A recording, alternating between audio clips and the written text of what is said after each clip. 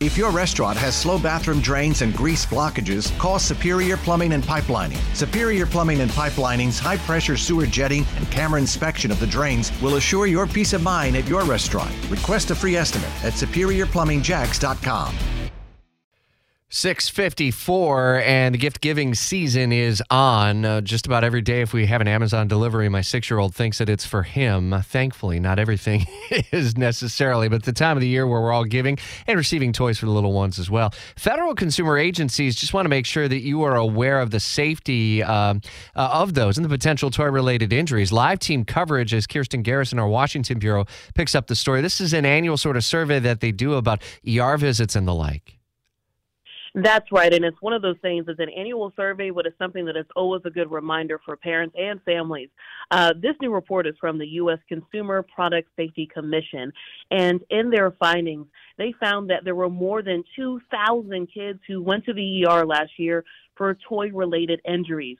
Now, thankfully, most of these injuries were something that kids were able to get treated and released from the hospital, but 2 of these outcomes were deadly. The report shows those incidents involved choking on a small part of a toy and suffocating on a stuffed toy while the child was sleeping, maybe in an unsafe sleep environment.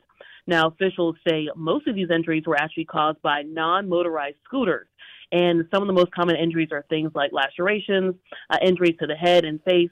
And one of the biggest takeaways, I know I've been talking to consumer experts, they tell me it's always parents should always be wary of toys that include magnets or even small button batteries that can easily be swallowed.